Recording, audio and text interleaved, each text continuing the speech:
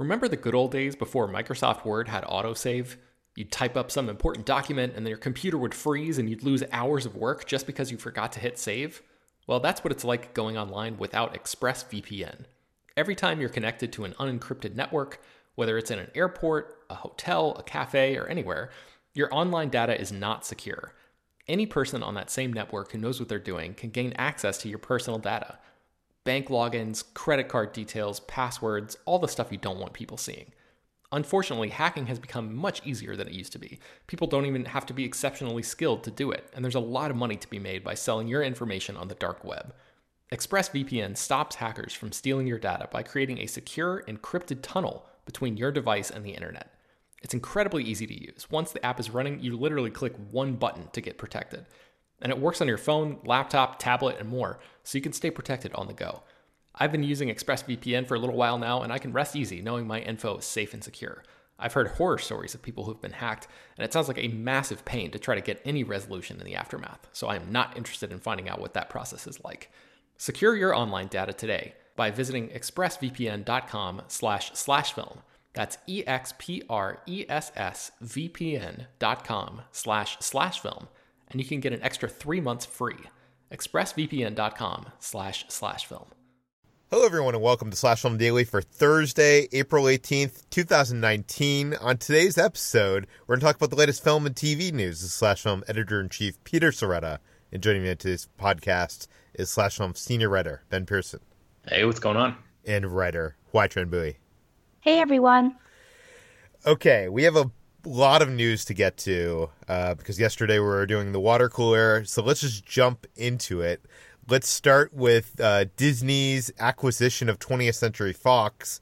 We've already seen some casualties, in terms of, many jobs. But now we're starting to see the casualties on the production slate. There was a film adaptation of Mouse Guard that was slated to go into productions in just 2 weeks. But it sounds like that's not happening anymore. HT, what do we know?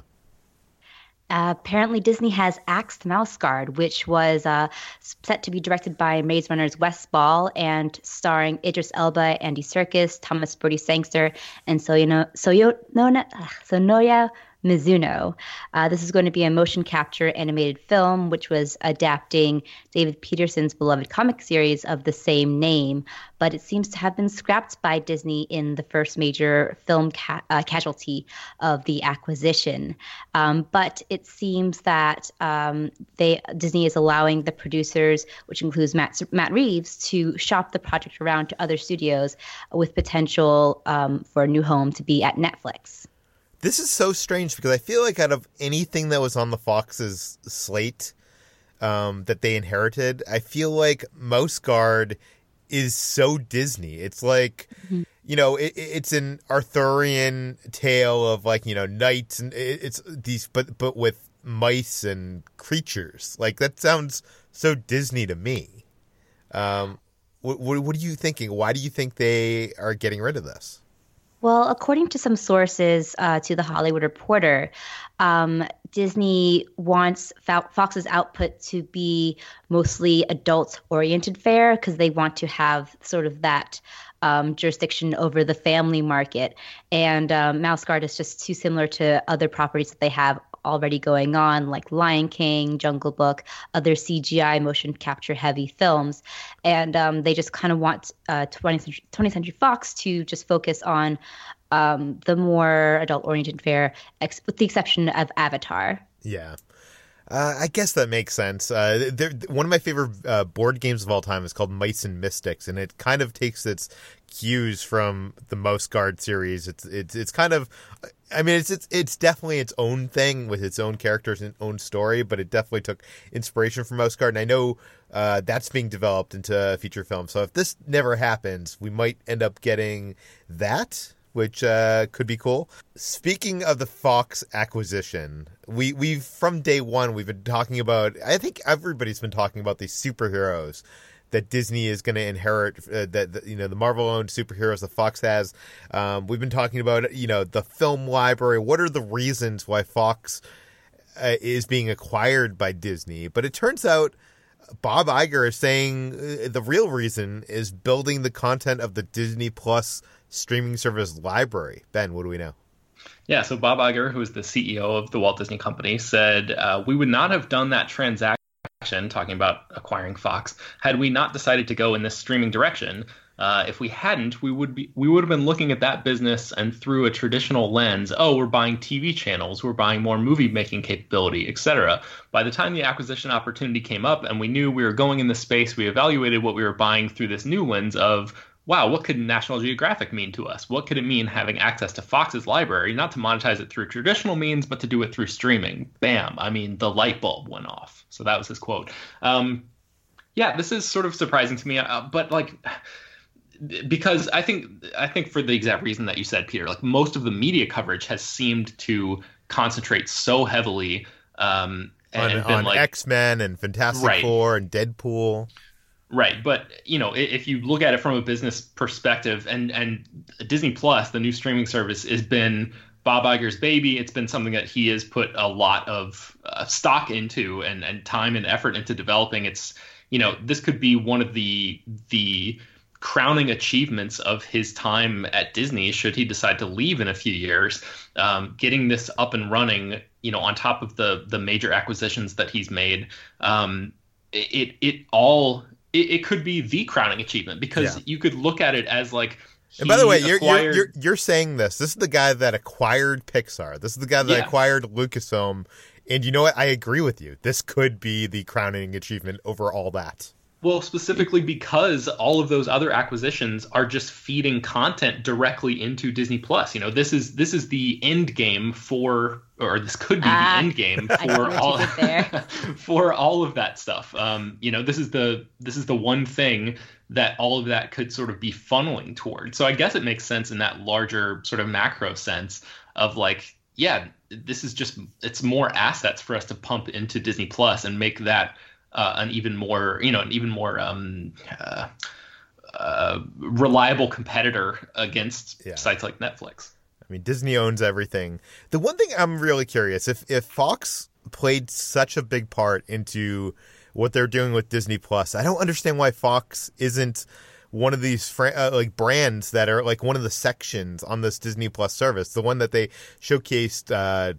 Was it last week or a week before? I don't know. It seems like time is going by at a much faster pace than normal. But they have a section for National Geographic, but they don't have a section for Fox.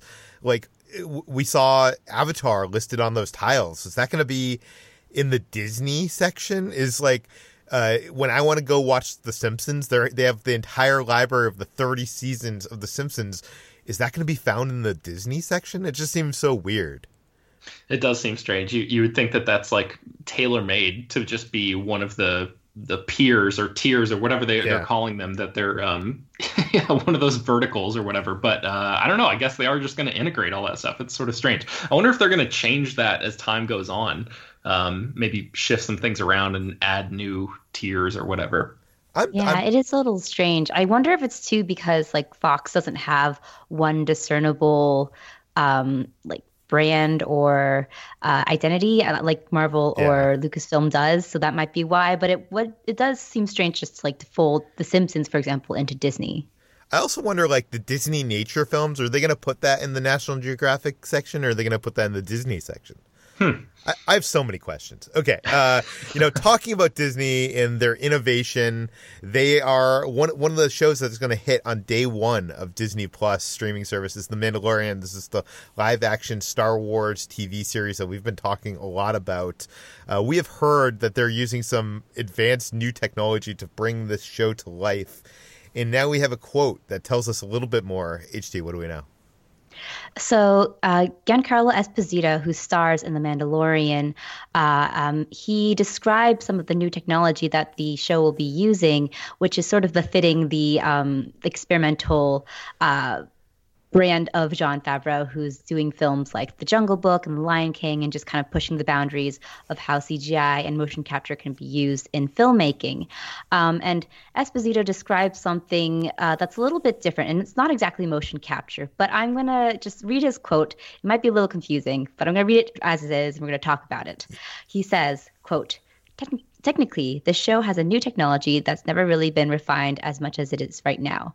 We're in a place called the volume where we do most of our acting, where set pieces are brought in, where we can control the physical atmosphere of what is projected on the walls and control how gravity is. You get a feeling that gravity is being played with. This is a show that's going to be really fantastic. So the volume is actually something that we know about. It's something that's been used in movies like Avengers Infinity War. It's just big room with its own set of cameras around it. What were you going to say, Peter? It has all these motion tracking dots and stuff. But I do want to say that a lot of filmmakers and a lot of actors, whenever they have their new project coming out, they say, we're doing this this highly innovative thing with how we're filming this. And usually it's just like a couple steps forward. From what I understand, what they're doing with this series is more than a couple steps forward. This is like we have not even gotten like a peek at what's going on with this production and how they're filming it. So you want to break this down and try to explain what is he talking about? He's talking about like bringing in set pieces and things being projected on walls.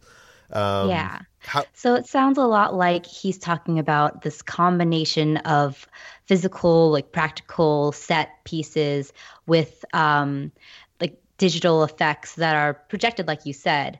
But it's not projection in the more traditional term. It's not just like some sort of static shot or like a film shot that's being projected on the wall. It's something that it seems like as he's describing it, that reacts to the environment or even reacts to eyesight or lighting or can I say this? I'm not really sure. Or cameras. Okay. We're talking in circles here because I have heard some things about this, and I feel like I was not comfortable putting this in print because I don't want to be on record saying this because we don't, this is so highly innovative technology that I don't want to be on record for saying certain things that might not actually end up being true or I might have misconstrued when I was explained them off record, from someone else. But from what I understand this to be is that they have this room that is surrounded by this OLED screen that if you have seen the making of a Solo Star Wars story, you saw how they surrounded the cockpit with this OLED screen so that when they're flying, they're actually seeing the images outside the cockpit of them jumping into hyperspace and stuff like that, and those images are actually so powerfully lit that they're actually lighting the characters in the cockpit. Because if there's green trees going by them on the outside, the lighting on them is what you'd actually see of the lighting inside the cockpit if there were green trees outside. So this is the next step from what I understand. So don't quote me on this.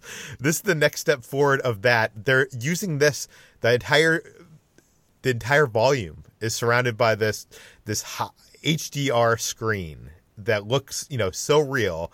And the camera has these, tracking markers on it. So if I'm not sure how to explain this, but the camera has tracking markers on it so that the room knows where the viewpoint is. And if you've ever seen one of those sidewalk chalk drawings where if you stand in a certain spot, it looks like people are falling down into a cliff, but if you move even a step forward, around that, it is not 3D anymore. It doesn't work.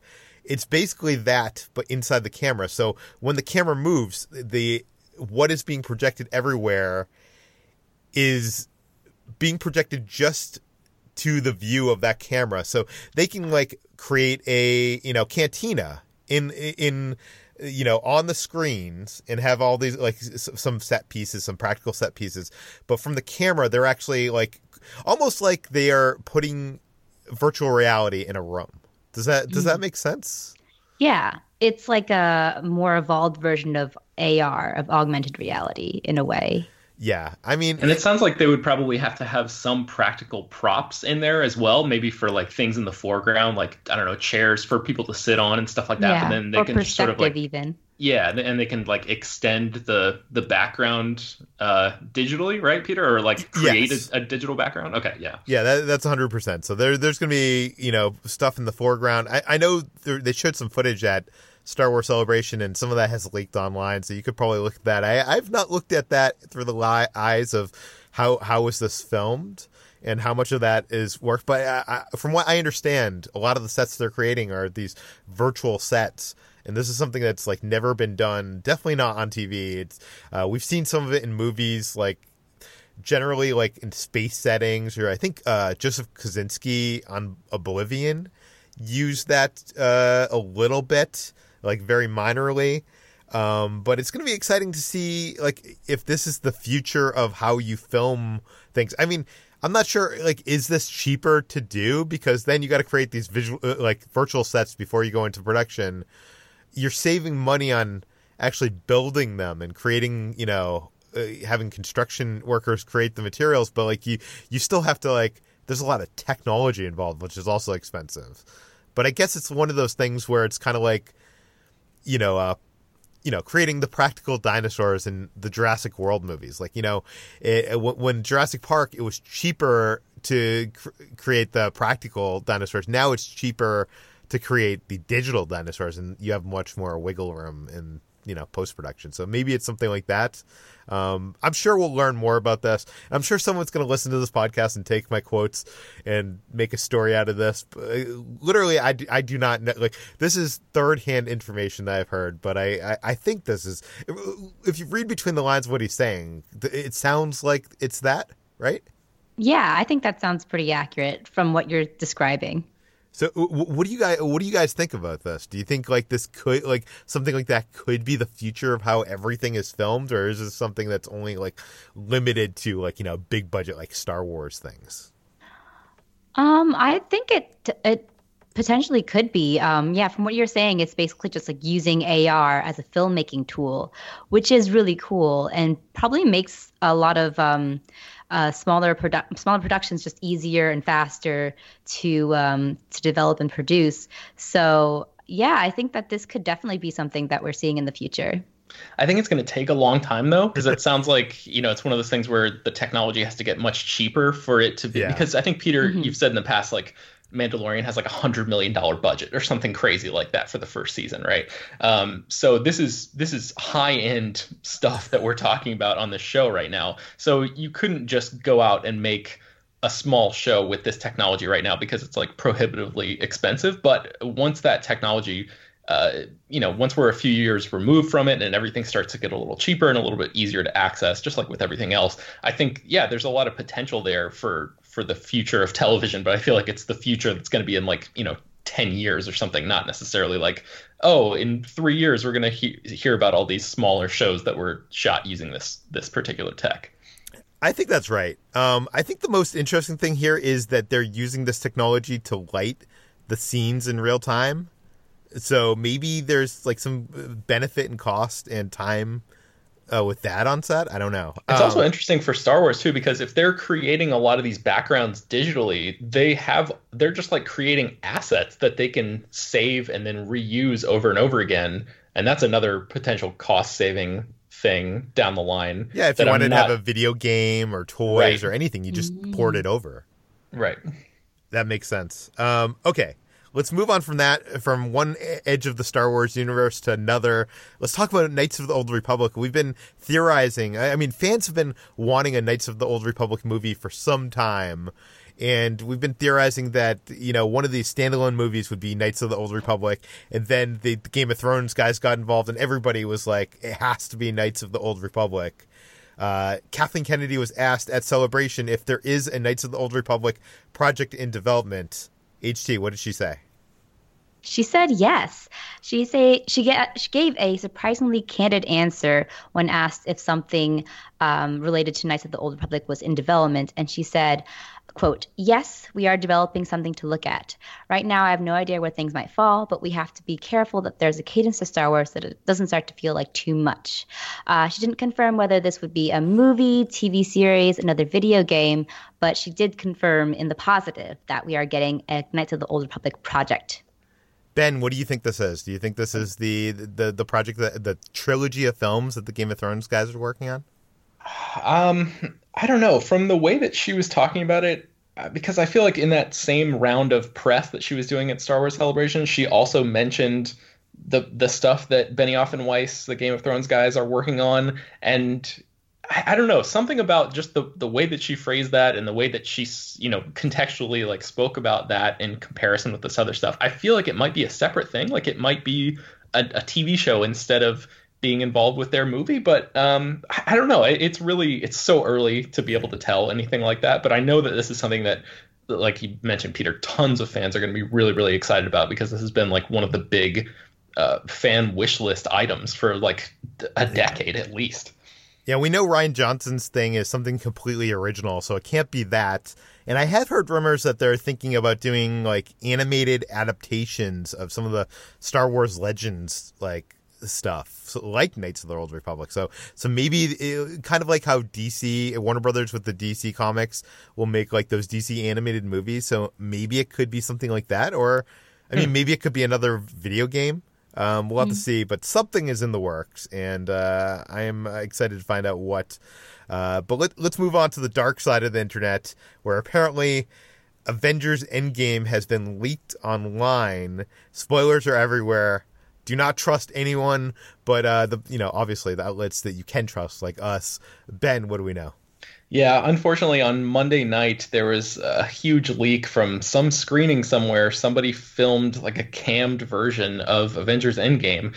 And spoilers are out there. And Slash Film obviously would never actively spoil anything for anybody, or even write anything, any plot points or anything like that in an article without putting a huge spoiler warning on there. But we can't speak for the comments to the site or any sort of forums or anything like that you may be clicking around on. And if you care at all about preserving the theatrical experience for yourself for Avengers Endgame, hopefully you haven't been spoiled already. But at this point, if this is the first you're hearing of this, I would do everything in your power to remain off of that stuff as much as possible until the movie comes out. The timing is pretty bad, but the Russo brothers also released an image online through the Marvel Studios Twitter account, basically continuing the Thanos demands your silence thing that they did last year for Avengers Infinity War, basically like asking everyone to not spoil the surprise for everybody.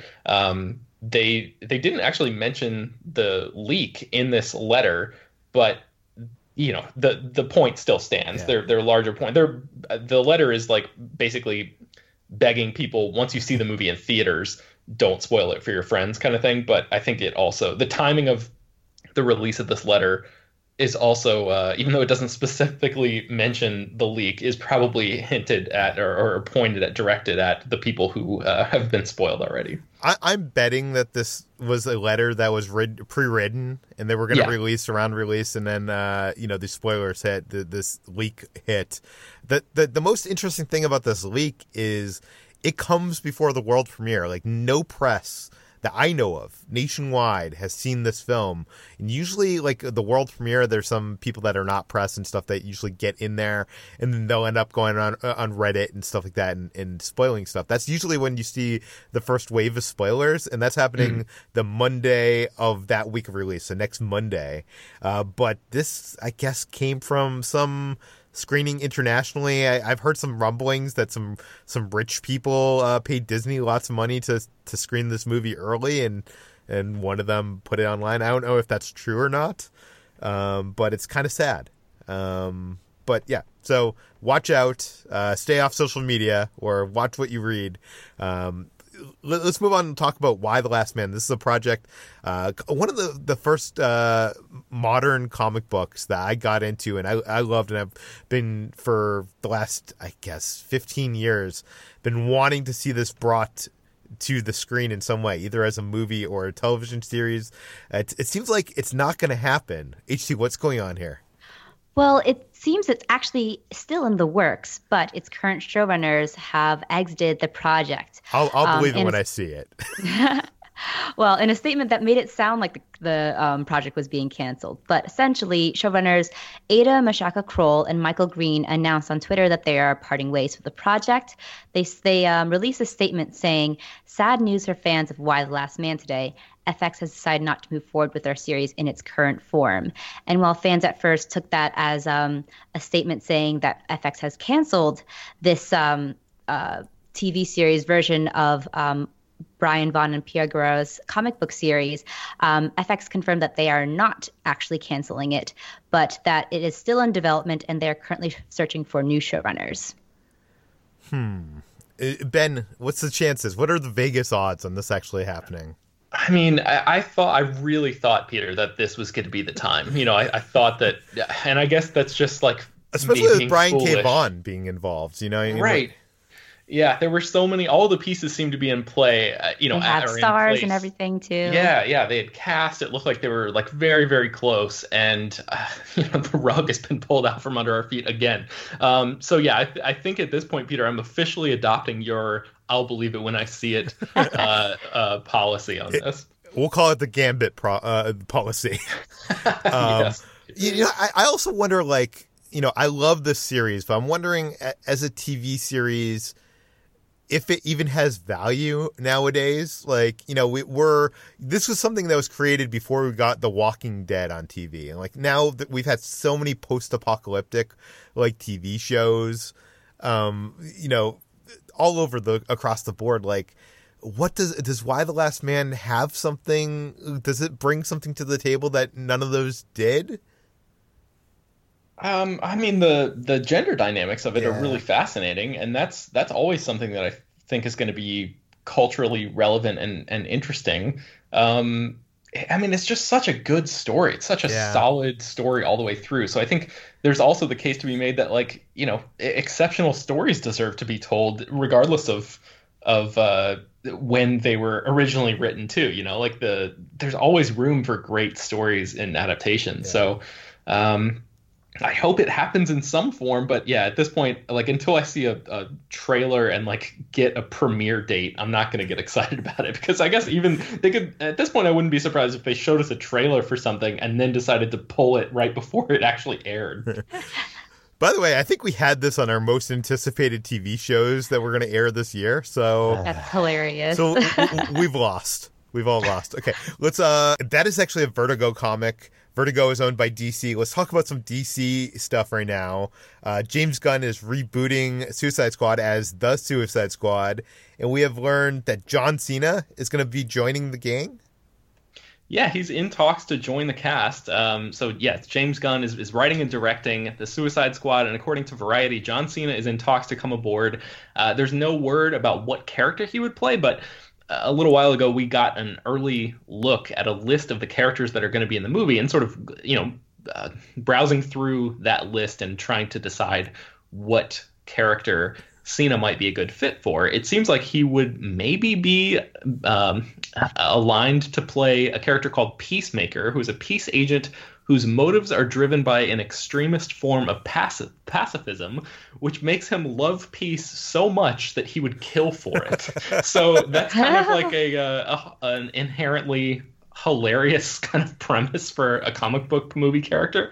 And John Cena obviously has spent the past few years working in big budget Hollywood comedies. So, and he's also like a former wrestler who is super jacked. So I feel like he would be a really good fit for that particular vibe and type of character. It definitely seems like a character that James Gunn would want to play with, and this definitely seems like a page out of the James Gunn playlist of, he cast Drax, who was a WWE pro wrestler, for Guardians of the Galaxy, and now he's creating this other superhero team, and now he's bringing in John Cena. So I think that all makes sense. Yeah, it fits in with his sort of goofy strongman archetype that he likes to play with.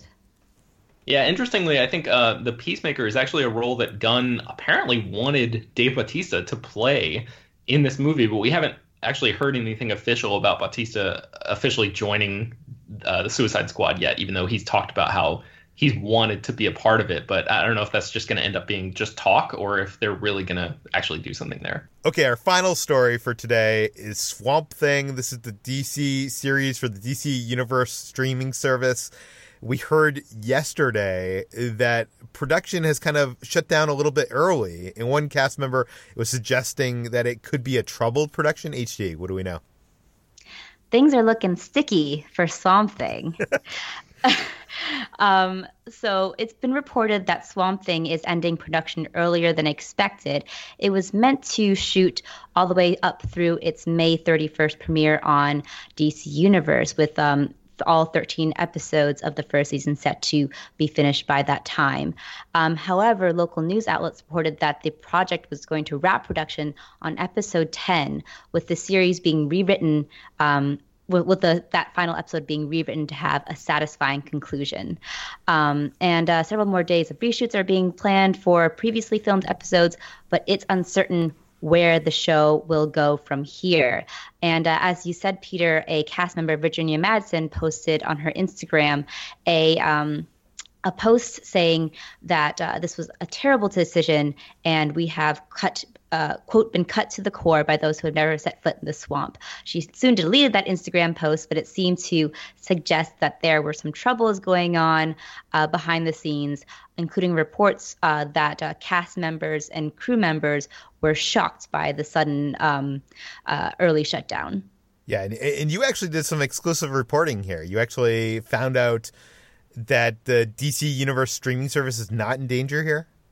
No. So along with reports that the Swamp Thing production was in danger, came sort of rumors that this also spelled doom for the DC Universe streaming service. I got in contact with DC Universe, and they were able to confirm with me that this is not the case. These two things are completely unrelated, and the Swamp Thing's early production wrap has nothing to do with the health of the DC Universe overall, and that in fact it is expanding, and it is outpacing expectations. I wish we had Jacob on here, because I know he's a big fan of Swamp Thing. Did someone say Swamp Thing?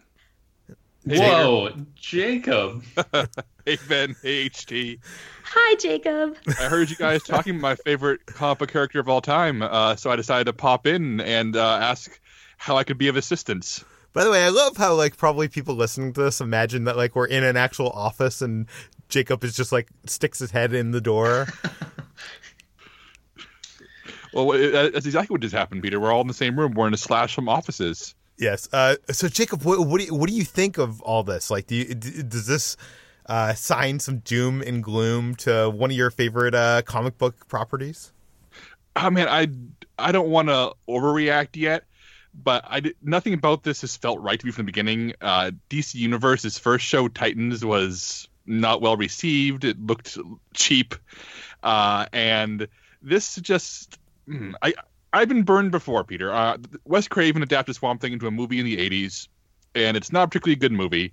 It has its defenders, but it doesn't really capture what makes the character special in any way. And there was a TV series filmed in the early 90s for release on the USA Network that also misunderstood the appeal of the character. So both live-action versions of Swamp Thing have really missed the mark, and hearing this is troubled is not good news. And the fact that, as the articles HE mentioned, they were filming in North Carolina, they built a water tank. They intended to be here for multiple years, and the fact that they shut down early on the first season suggests that, long-term plans may not be coming to fruition here. But you'd think Warner Brothers wants to keep James Wan happy. He's producing this, right? Yeah, he's executive producer, and it makes you wonder how involved he is, because Swamp Thing is very much a horror character, horror and fantasy, actually, if you want to delve into some more recent takes in the character.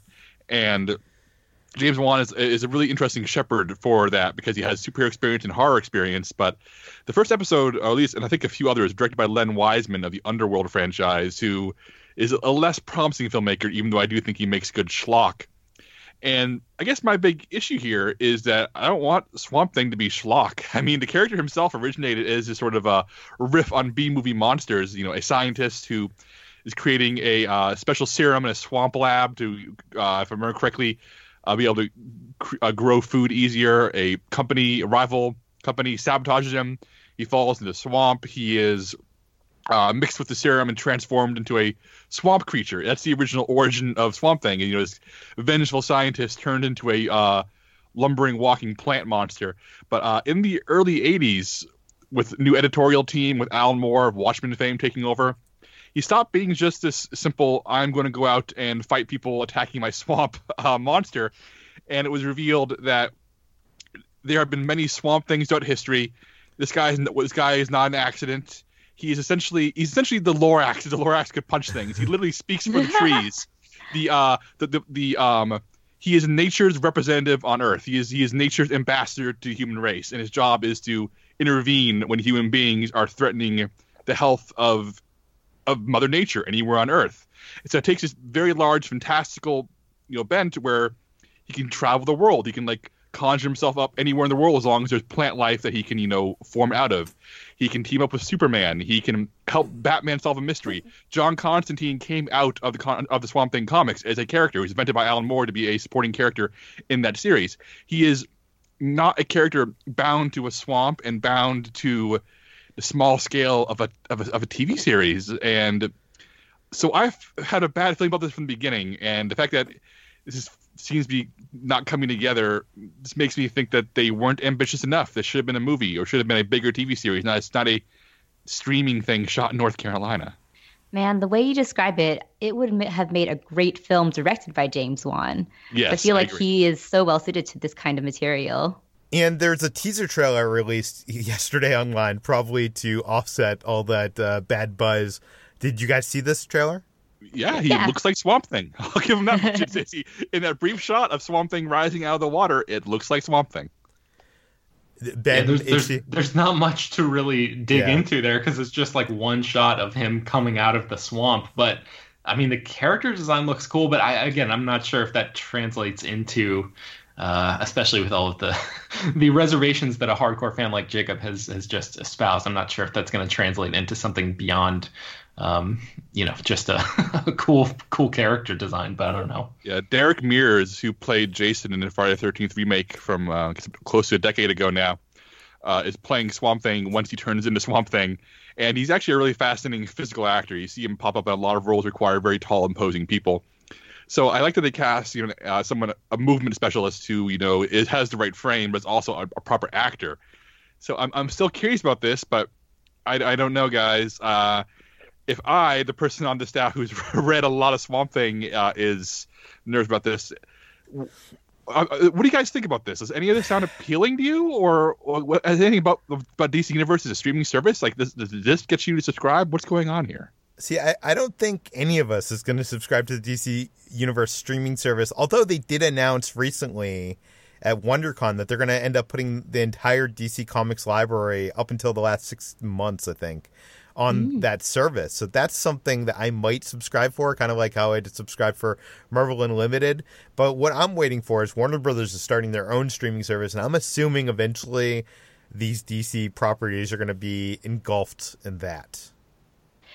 I was waiting for all of Young Justice to be aired on DC Universe so that I could subscribe for the free trial and watch all of it and then not subscribe to it. That's the only reason I would be interested in this service. My recommendation is subscribe to DC Universe, go read Swamp Thing starting with the Alan Moore run, and keep on reading it. It stays good. Even the recent runs from the past few years ago from Scott Snyder and Charles Soule are exceptionally good. And they will make you wish this was getting a proper big budget, movie adaptation and not a TV show made for a, let's face it, smaller budgeted streaming service.